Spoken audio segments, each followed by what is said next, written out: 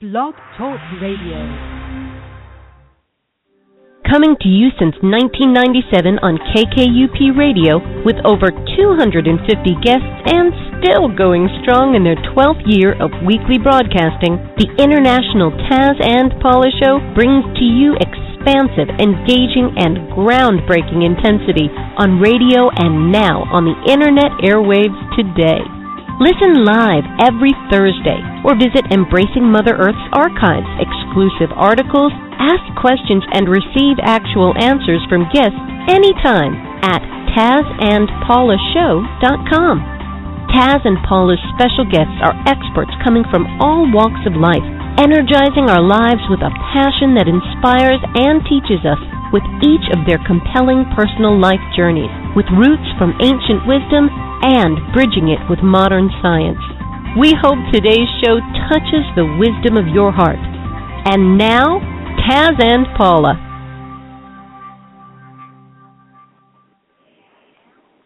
Well, good afternoon out there, everyone.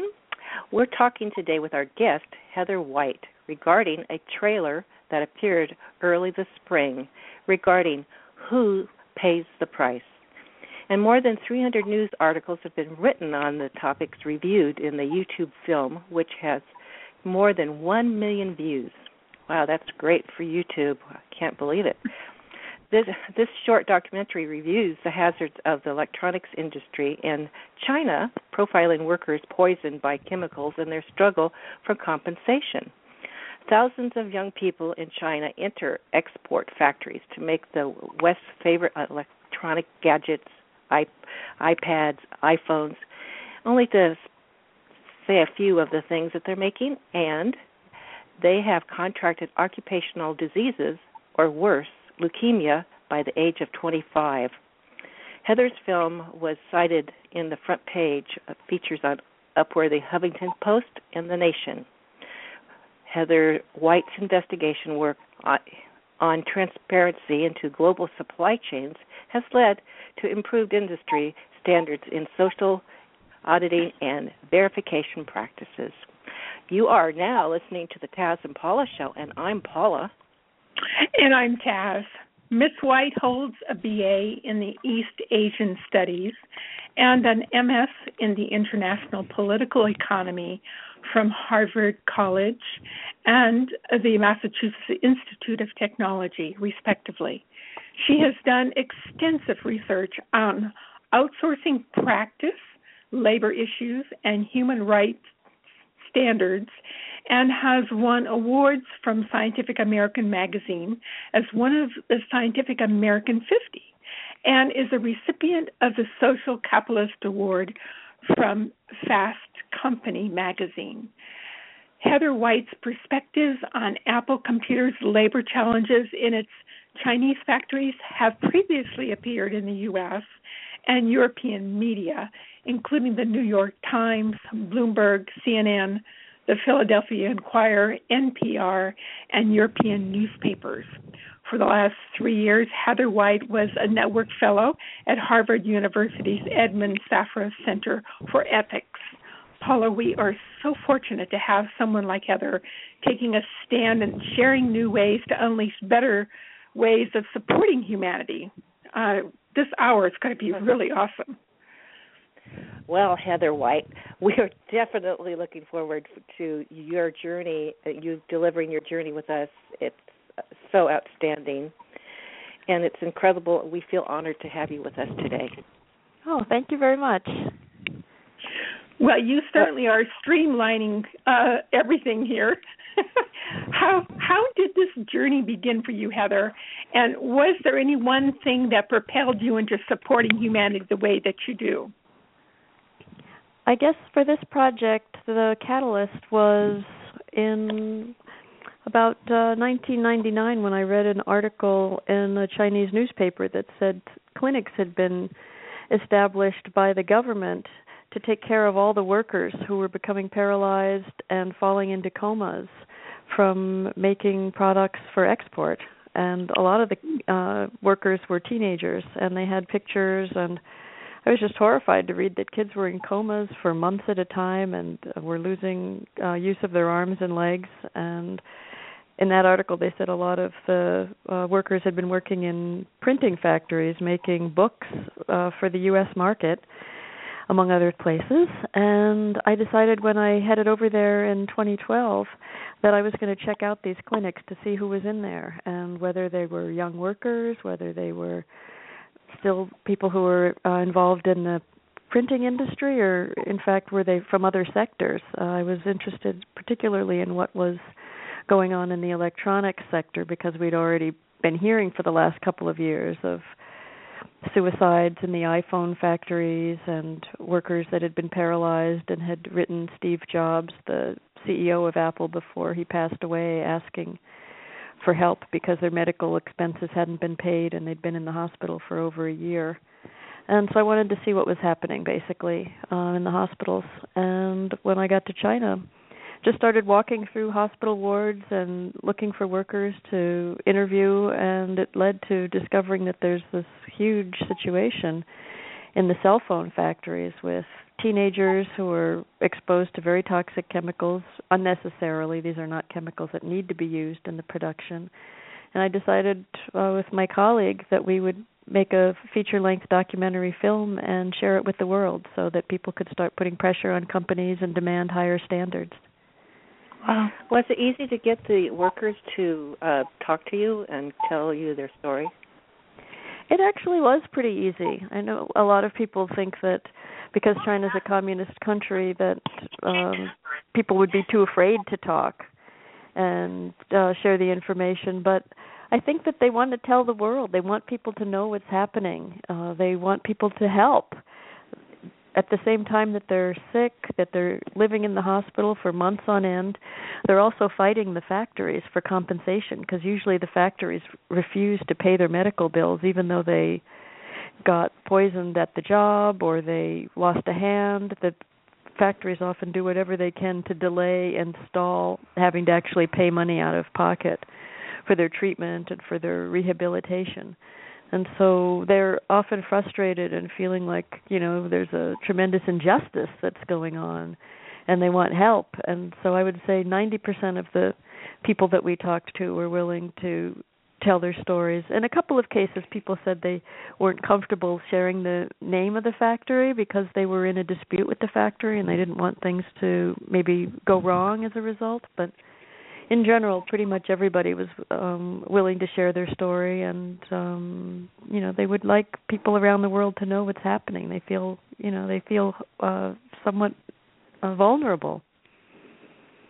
Oh, is the Chinese government backing them or helping or supporting them in any way? No, generally not. You could say that if they're in a public hospital, that's the Chinese government providing support because they control the hospitals. But in general, they don't have avenues that they can pursue for justice or for fair hearing of their case against the factory. In many cases, the workers have said they feel like the government authorities, the judges, the courts are in support of the factories more than they are of the workers. And I think that from what we've heard from lawyers as well who handle cases that workers are bringing against the factories, that the government's not really very supportive of these cases. They're more supportive of foreign investment. They want foreign brands to come in and continue to make products there. They want more and more American consumers to be buying things made in China. So they don't want stories about young people getting injured and dying from diseases that they contract in factories. They don't really want those stories getting out. And there just aren't that many protections. It's a communist country, so the state basically can control, pretty much anything it wants to. What makes them use the chemical benzene over something else? Is it more effective when cleaning things off, or what makes them use this chemical? Is there something else that can be used that will be just as, efficient? Absolutely.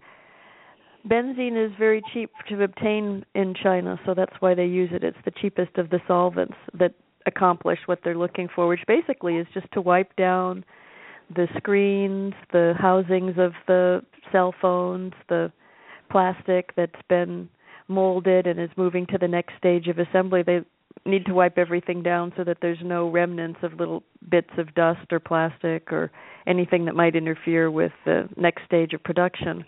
And so they choose to use benzene that they mix with a lot of other things. But the industrialized countries like the U.S., Canada, Europe, they've already banned benzene for use in a factory environment as a solvent for decades. But China refuses to sign the Benzene Convention that's part of the International Labor Organization.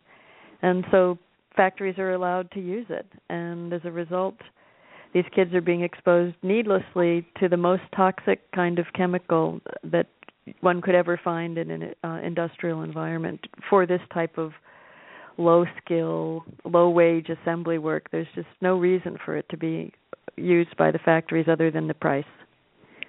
Well, my husband is a painting contractor, and he said that up until a few years ago, the painters were using it to make the paint, to clean things, to make the paint dry faster, and the older painters are coming down with all these diseases also. So, I mean, they finally banned it.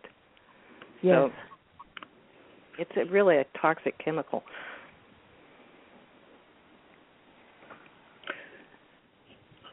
I think I also have smelled some of this in sporting goods and things like that too, and so it's around in many different items. I mean, it's just not the iPads and the iPhones. Oh, absolutely not. It's in everything. I interviewed a woman who had contracted benzene poisoning making hairbrushes for export. So imagine that we're brushing our hair now with a hairbrush that has been coated in benzene before it got shipped to the U.S. And while it was in the shipping containers, those shipping containers have also been poisoning workers in China. There's a factory that has about 50 people who filed compensation cases against their employer because they've contracted leukemia and other blood diseases, making the shipping containers that all our stuff comes in. So we're just being surrounded by benzene from China. It's in shoes. I've interviewed people who are dying of leukemia. One of the women in our film already passed away in February from benzene poisoning making shoes for a lot of the major U.S. footwear importers. We're putting our feet on bare feet and sandals and flip-flops. We're putting them right on leather and plastics that have also been soaked in benzene before they're shipped. So, yes, benzene is all around, and we really need to start putting pressure on the brands that are bringing these products in to ban it in production. Yeah. So should the consumer just tell the different brands that we're not going to buy this, or how can the consumer voice their opinions against this? Well, all the brands now have websites with 800 numbers and addresses and ways that you can interact with them because they've created social responsibility departments, and they pay attention now when they hear from consumers about issues, especially things that have to do with chemicals and health and safety of consumers. They're a little bit less concerned about what's going on in the workplace overseas and in places like China because they don't own the factories most of the time. But if consumers say, I have concerns about benzene, I've seen this film, I've done a little research, I want to make sure that you've banned benzene in your supply chain or you've banned it in your code of conduct, I really do believe the companies will act. Apple already banned benzene and hexane as a result of the pressure brought as a result of our film. Wow, that's good. Well, Apple's been the prime name out there that's, that people were like charging this against. But there's a lot of other brands, like you're talking about shoes and brushes and other companies that are doing electronics. Is that correct? Yes, the other brands are also in those same factories because they share factories. The companies have decided they don't want to own their own factories, and so they're basically subcontracting with many different manufacturers over there. There's literally hundreds of factories that are producing for our largest electronics brands. And we came upon Microsoft, Dell, Nokia, Samsung, LG. But with the Korean brands, I'd like to point out that they're not producing in China to the same extent that the American brands are, because they already have their own factories in Korea.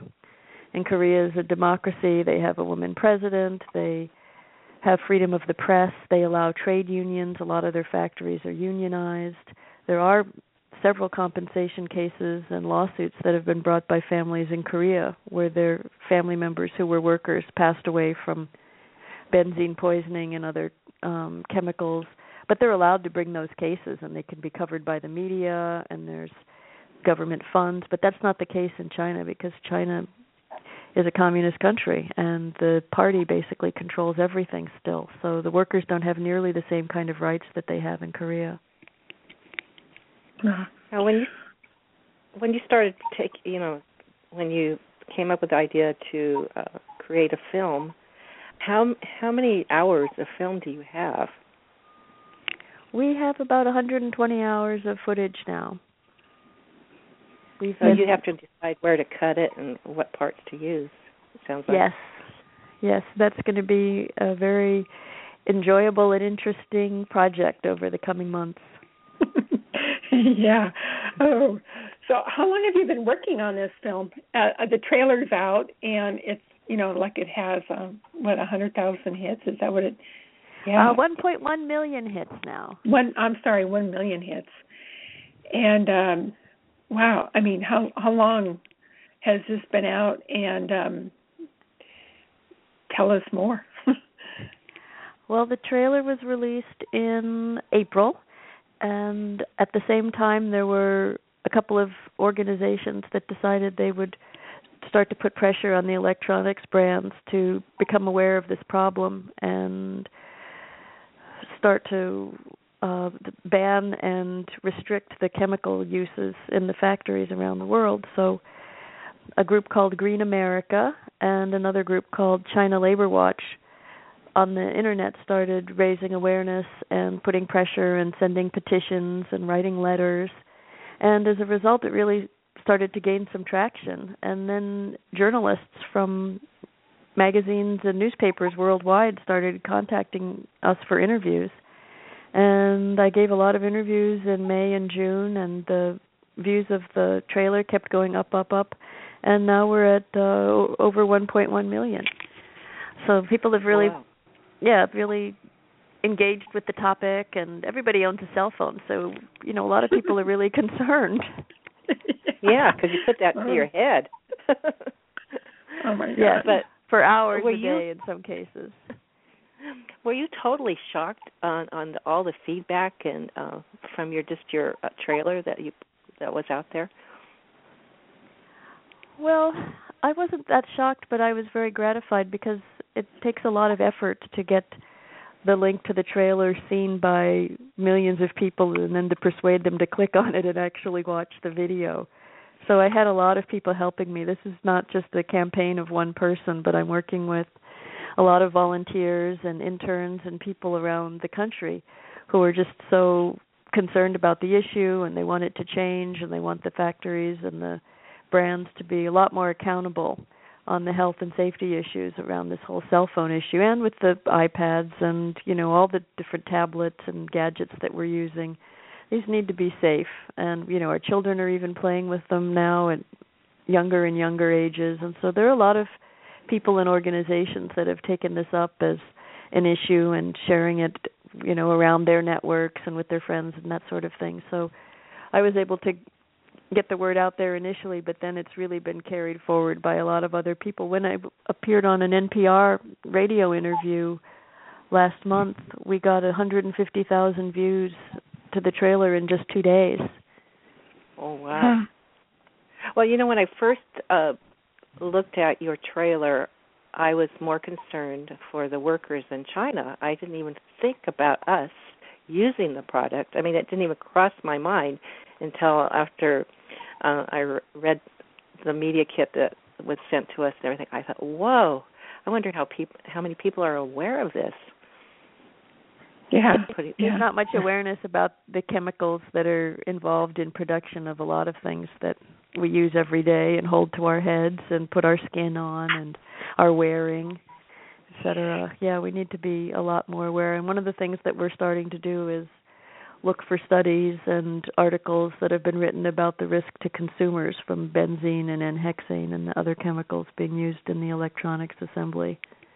What's really surprising to me is that the smell that is on the sporting clothes and shoes and things like that, it doesn't go away. So it must be embed itself into the plastic or into the threads. It doesn't really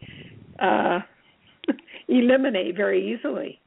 No, I've just taken to throwing things away if it continues to smell after I buy it, or if I think the paint smell is too strong on something, I just won't even bring it home anymore, because now that I know that some of the people in our film actually got poisoned from the paint alone. One guy has been living in the hospital for 5 years who we interviewed that didn't even handle benzene or toxic chemicals in the workstation where he was located, but he was within smelling distance of the painting department, and he got his blood disease, which is called leukopenia, which is not leukemia, but it's another type of blood disease, just from smelling the paint that had benzene in it. Yeah. I mean, I'm shocked. And since you brought it up, I'm thinking, I didn't realize what was in there. And to make it smell like that, I'm thinking, wait, this is amazing. Yeah, we need to be a lot more careful. Yeah. We should get. Yeah. Is there a list somewhere of products that may have benzene in it? I mean, like a resource that people could go to and say, what I have is, do we have a list of products that we can go to?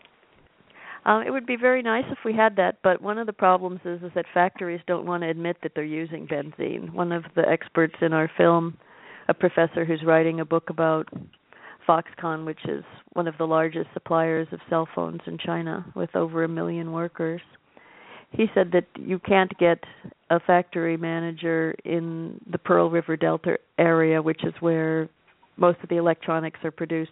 You won't be able to get a factory manager to even admit that he's using benzene in the factory, because everybody knows how dangerous it is, and the containers that the workers are usually using have no labeling, no information on them. They're mixed up in some other part of the factory and then delivered to the assembly line for cleaning. And so people don't really know how much they're using, what they're using. They know that benzene is the most dangerous, and they ask and they're told, no, we're not using benzene. So that's one of the challenges. It's not required to be labeled, which I think should change. U.S. Customs should be doing a lot more oversight on the toxicity levels of what's coming into the country, but they only inspect less than 2% of all shipments that come in. So you can just imagine how little that is. Yeah, I know, because if we put pressure on them from this end, they would possibly stop using it, because, that would be money and they're losing. So if we could put pressure from this end. Yes. Is there an email address that people can actually email you and give you information, or some area where they can go to discuss this? Oh, sure. Well, I have a very active Facebook page. Who pays the price? The human cost of electronics. So if they go to facebook.com, the human cost, they'll find it. And they can send me, a message there. They can ask for more information. They can go to our website, which is whopaysfilm.org. We also have the trailer up on YouTube at Who Pays Film. So if you just go to youtube.com and type in Who Pays Film, you'll be able to watch the 10-minute trailer. Well, we put it up on our Facebook, and we'll be putting it up for a second time so people can actually watch it from our Facebook. But it's an incredible trailer. How old are how young do they start working in the factories? The workers that we interviewed, the youngest one said he was 14. when he started working in the factory. And there was also a girl in our film who said she started working at 14. And they do that to support the family? Yes, in part to support their families. They're not going to be looked to by their parents to provide all of the support for the family, but they want to help their parents. Most of them come from the countryside, hundreds of miles away, and they want to help the family who are still farmers and working really hard at manual labor, possibly in the rural areas. And so they want to come to the city, see what it's like to be in an urban area, check it out. They have a sense of excitement. They're enthusiastic about earning their own money. In some cases, this is the first time they've ever been away from home. And so it's quite a wake-up call when they go into these factories that might have 200,000 or 300,000 workers and living in these giant... Shock. Yeah, it is a big culture shock. And how much time do they get off a week? It sounds like they work 6 days a week, or how many hours a day do they work, and how many... Most workers report that they're getting 1 day a month off, which is a violation of Chinese labor laws. Wow. And it is a violation of the code of conduct of every electronics brand that is buying products in China. But people look the other way. They don't enforce the law. So even though it's written on a nice piece of paper, the reality is still that workers are getting 1 day off a month in many cases. Even the teenagers, which again is a violation of the laws protecting juvenile workers on top of the labor law as well. Well, so I know that you've been talking to some of the large companies. Who, out of all the large companies, really came forth and the most to support what you're working towards? So far, Apple has been the most responsive. They've sent several letters.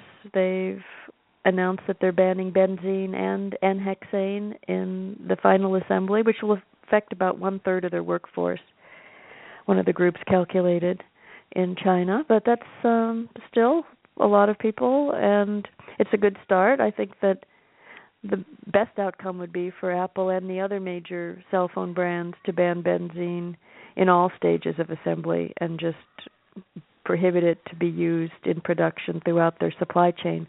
But we're not there yet, and that's the role for consumers to put pressure on the brands and to email them and call their 800 numbers and say, we want benzene out of the products.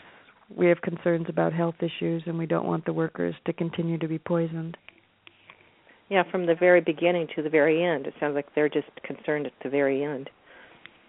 Yes, well, that's where they have most control, because the reality is that with these extensive subcontracting networks and webs of smaller and smaller workshops, maybe just making one component or one part of a product, they lose control as more and more factories get involved in these massive networks of hundreds of suppliers that are serving a huge global company like an Apple or a Nokia. Sometimes they don't even know about these factories. Are these products by any chance in cookingware at all?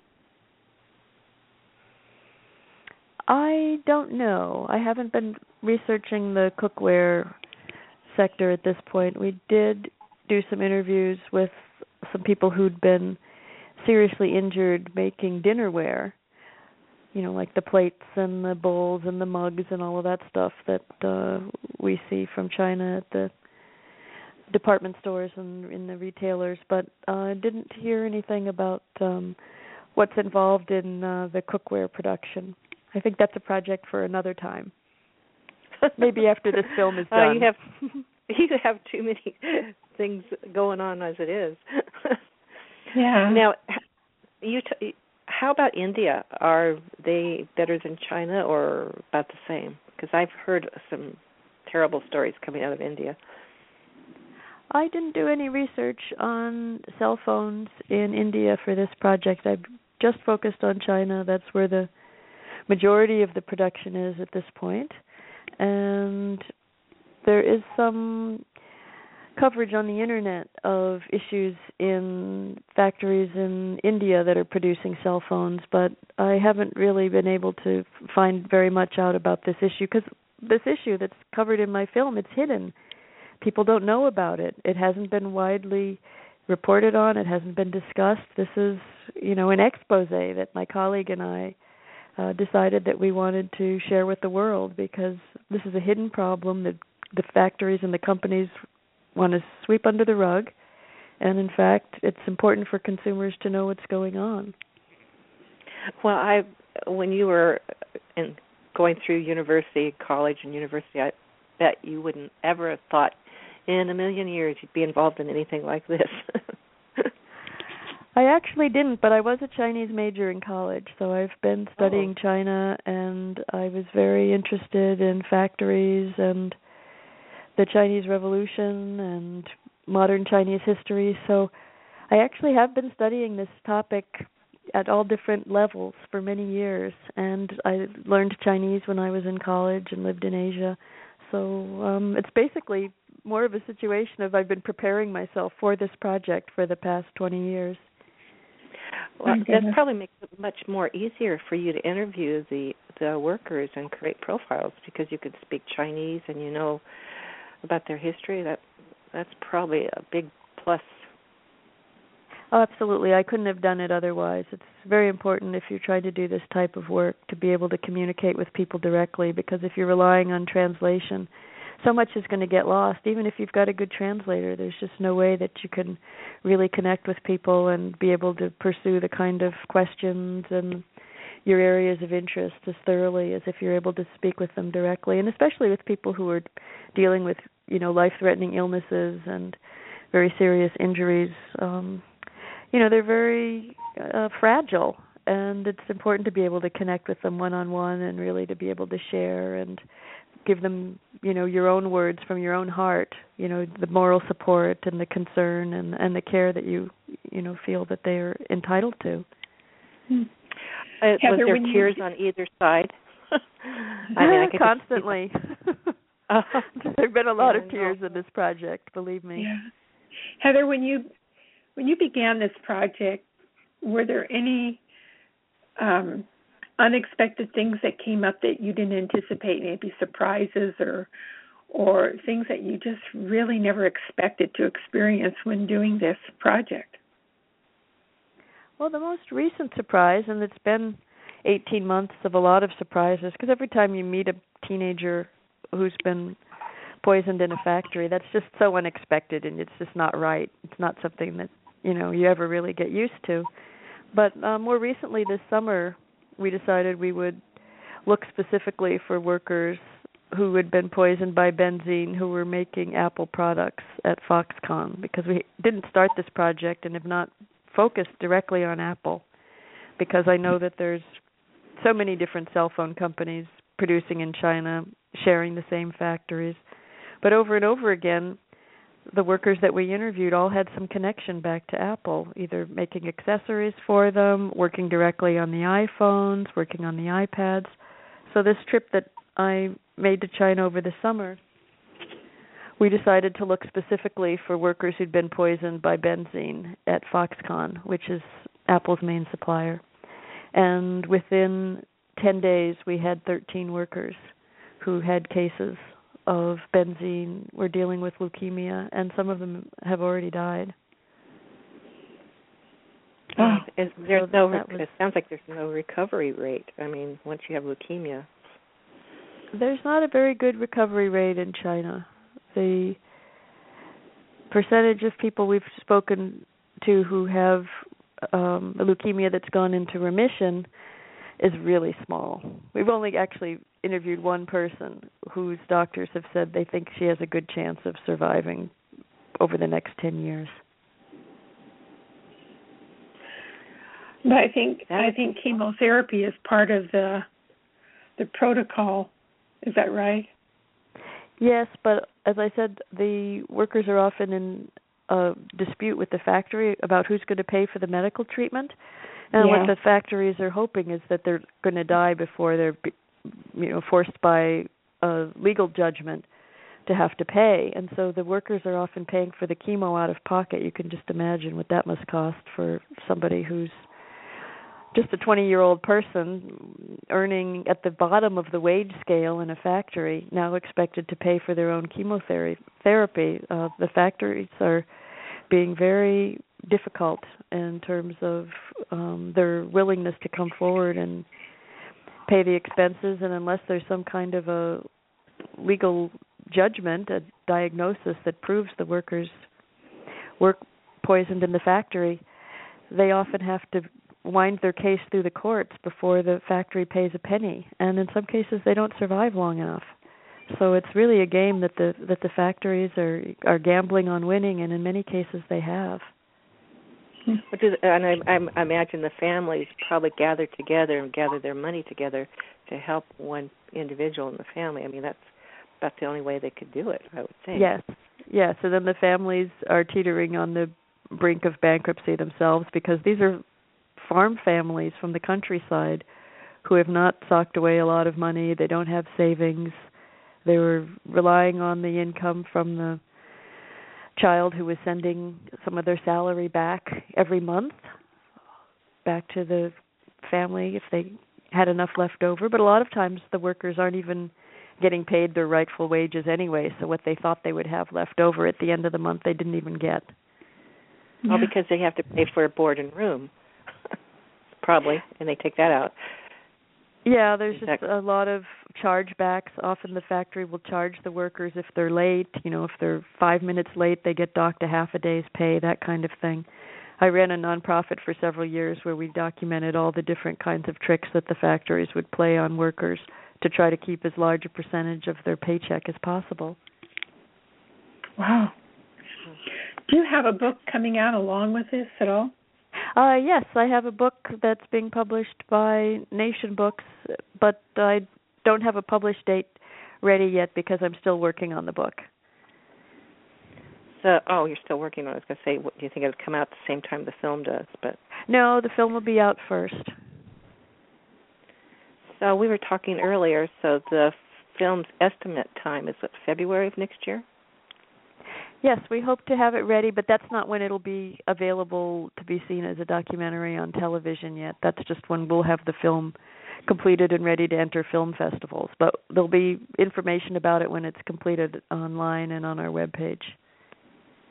Oh, I'm just getting a chill all over the place that it can be seen on television. Oh, I mean, that's where you're going to get a lot more feedback, I would imagine. Yes, that's the ultimate plan, is to cut the film for television. I don't have the expectation that it'll be circulating very widely in movie theaters. There might be some kind of a special event, or a theater might choose to bring it, but we're not trying to have a national film tour theatrical release, because I think that this type of topic and the issue is better on television.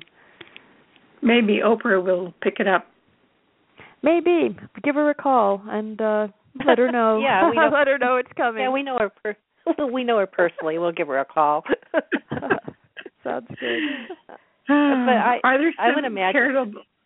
Are there some charitable organizations to help workers in China? It's very difficult for workers to get any kind of support or resources because the government is against labor unions and organizations that could spark a labor movement. They already are having enough difficulty just keeping the lid on workers' frustrations. There's a lot of strikes. There's a lot of labor actions. Over 50,000 a year are reported by the government. And, of course, the government underreports as much as it can, so we can only assume that the number is probably twice that in terms of, workers expressing dissatisfaction because they're just, given a raw deal in so many cases over there. But, well, I'm just thinking through my head, if some kind of literature could go out into the country or the schools where the kids are going to school before they go into the city about how dangerous it is and to warn them not to go. I don't know if that would help, but well, what happens is there are very credible, very reputable labor organizations and human rights groups in Hong Kong where they've recently had all the protests. I don't know if you had followed it all. Yes, the big protests in Hong Kong. That's where the seat of democracy in Greater China is right now, and I think it was so important that the world learn about what was going on and try to support people there, because they just don't want to get swallowed up into mainland China and become a communist territory just like, the rest of the country. And the only place where workers actually have groups that come across the border and give them money and help them with their compensation claims and visit them in the hospital and put pressure on the different global brands are these groups from Hong Kong.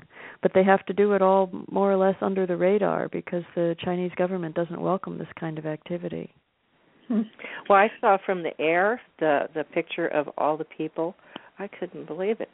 I mean, it was, the streets were just completely full, and I don't know how many people were there. Do you know how many they estimated were there for the protest?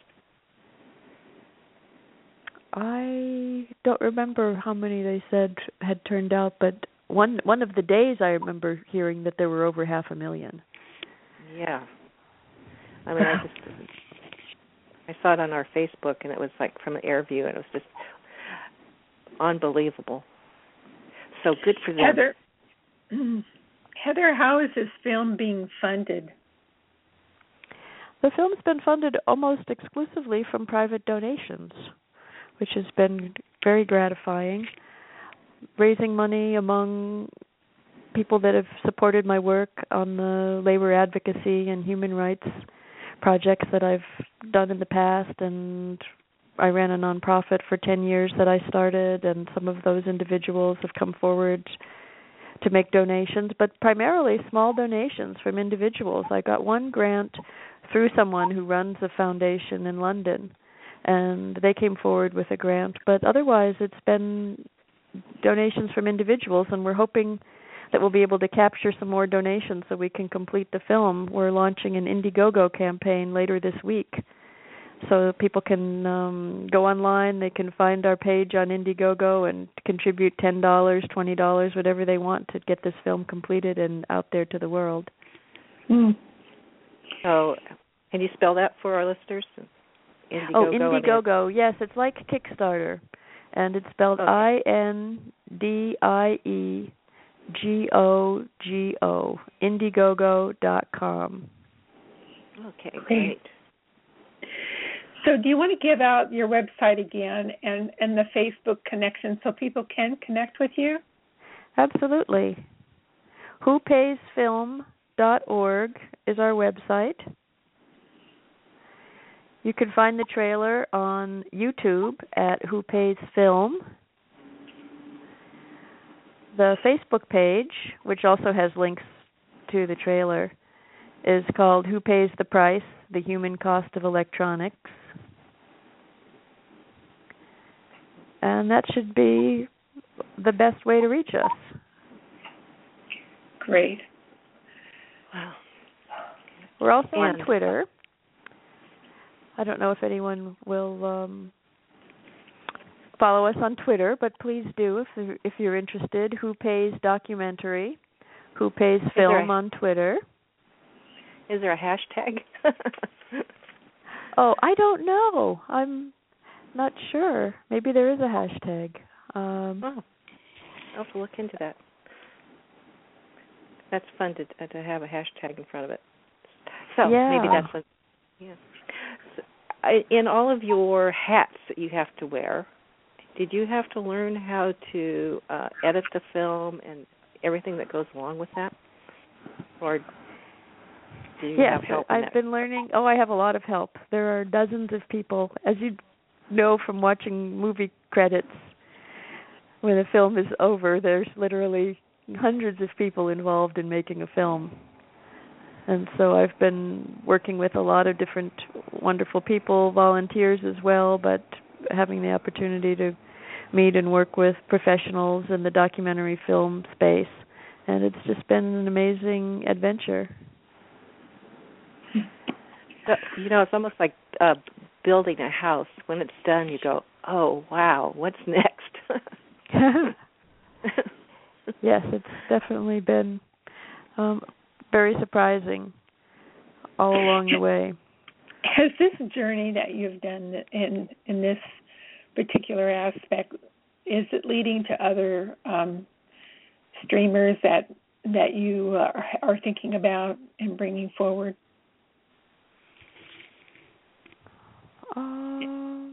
What do you mean specifically? Well, when someone does this particular thing, they also have thought about maybe other areas that also need assistance, or other projects. Do you have any other projects that are coming forth, maybe not along this line but in other areas? Definitely. My area of expertise is exploring global supply chains, looking at all the different hidden components that are involved in making products that then end up at the retail level for global brands and global retailers here in the U.S. and in Europe. And I've been doing that type of work for 15 years. So I'll just continue to work on supply chain related projects. I've been doing a little bit looking at the illegal ivory trade and the threatening of the elephants in Africa because of the poaching of the ivory and the illegal ivory imports into China. Because for me, often all the roads lead back to China for my work. China, yeah. I spend a lot of time over there. That's a big one, the elephants. Go ahead, Tasma. Well, I was thinking, being that you're, like you say, all roads lead to China, is there ever a time that you have actually had created a spot where people could come together in one area and discuss things,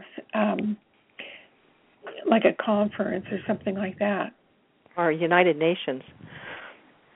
Oh, I haven't been working on anything that lofty. I've basically been trying to get the film completed, and then once it's done and there's the full-length film, then there'll be the opportunities to show it at Congress and before different conventions and conferences, and show it at the International Labor Organization, at the UN in Geneva, and there'll be opportunities like that once the film is done. So far with the 10-minute trailer, there's not a whole lot in terms of policy influence that one can do, but just basically to get the word out and let people know that a longer piece is coming, and that's what we've been focusing on. So once the film is done, that's my goal right now, is to complete the project, get the feature-length documentary done, and hopefully the Indiegogo campaign coming up.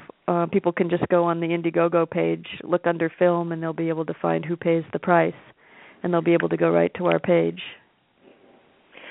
Now, free trade has a lot to do with this, doesn't it? Absolutely. The restrictions and the rules that are in place between two countries when they're engaged in trade basically determine, the level of safety and the level of protection of imports for the consumers here in the U.S. And right now, those protections are very weak. We don't even need to have on our food products or our pharmaceuticals if an ingredient or half of the ingredients or the majority of the ingredients were imported from China or India or a country where maybe we might want to think twice about buying it if we have any concerns or if there have been recalls or issues around, the purity and the food security and the quality. Right now, consumers have no clue. There have been several cases of people who've died from tainted pharmaceuticals that have been brought in by U.S. pharmaceutical companies. They don't have to label it. People think they're buying these pure, drugs that are being produced in laboratories in the U.S., and that's not the case at all. In fact, in many cases, the drug was produced overseas and then brought in and just a label slapped on it with the name of the drug company so that we'll have this peace of mind that we're buying something that's going to be safe. So there's a lot that needs to be done on the labeling laws that has to do with the U.S. importers and what people in Congress are willing to commit to in terms of protections for the American public. I wasn't aware of the pharmaceutical aspect, but I know the fish and shrimp, seafood, a lot of it comes in from China or Vietnam, or it's not labeled. That's right. If So, someone's importing it in bulk, then they can repackage it here without any labeling on it. But that's not the case in Europe. Anything that has an imported ingredient has to be labeled all the way through up to the end consumer's purchase. well, I remember the dog food and then the baby food that came from China. We lost a cat from the Chinese food. So I mean the pet food. So that was not too long ago. Oh, that's terrible. Yes, that's actually still going on. There's a soft recall that the FDA finally issued for jerky treats from China that are continuing to poison dogs here, and it's been going on for the last 4 years. But the soft recall from the FDA just started within the last 12 months. And then there was something with it that was in baby food too. I remember vaguely. Yeah. They had to recall it because something came in from China that was in the baby food. So we are not protected that much. No, we need to, as consumers, I think, use our voice much more actively and put pressure on the government to strengthen the labeling requirements for imports from everywhere in the world. Well, with the new social media, I think that's a great way to get it out there. So. Well, and then it's really wonderful. You have a lot of people are on Facebook, and I think there's an area where they can actually message you on your Facebook. So it's who pays the price, and there's a question mark after that. So who pays the price, and then the human cost of electronics, and being able to make a connection. Maybe people would like to offer some support or ideas, or thank you for what you're doing, and they can deliver that to you on the message, which is really wonderful. You probably don't have time for this, but I was thinking about a blog. I don't have time at the moment because I'm trying to complete the film, but the Facebook page basically functions like a blog because I post updates about the film and different workers we've interviewed in different situations, and if there's a worker that passes away, I put the link to the newspaper article that covers it and pictures of the families, and also any studies that we've been able to identify that are looking at the risks to consumers from cellular devices and phones. We're putting the links on the Facebook page as well so people can see what's being written about it, and also how much more information we really need. The EPA has admitted that there's a risk, but that they have not commissioned any studies, and they are not using any studies in making their assessments about the safety of cell phones to consumers. Well, cell phones, iPads, and iPhones, etc. This is like the entertainment for people, and they probably don't give it another thought unless they are having a problem being ill or they're aware of what you're doing. Well, I know I didn't.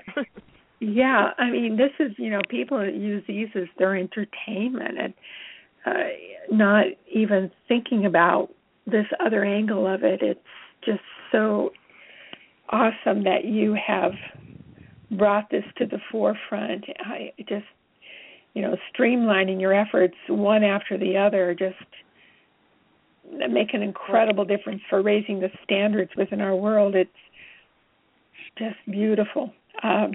We are so thankful to have you on our show and to be able to educate people on another level regarding what's taking place. So, Heather White, again, will you give your website out so people can go to it, check it out, make a difference in their world and with their families that they never thought of, one little direction beyond the entertainment aspect of it. Yes, thank you. Well, we're going to be sharing. I'm going to hop onto your Facebook, and you know how you can share. And so, I'm going to be sharing on our Facebook what you put on yours. So, yeah. So exactly. That's one way people can actually help is just get the word out there. Yes, definitely. Well, thank you very much. I'm going to have to run now.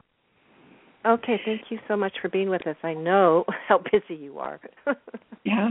Okay, yes, I have another interview right now, so I'm going to have to jump on it. Get ready. Okay. Thank you so much Bye-bye. again, Taz and Paula. Thank you. Oh, you're welcome. Bye, Heather. Bye-bye. Bye-bye. Hello?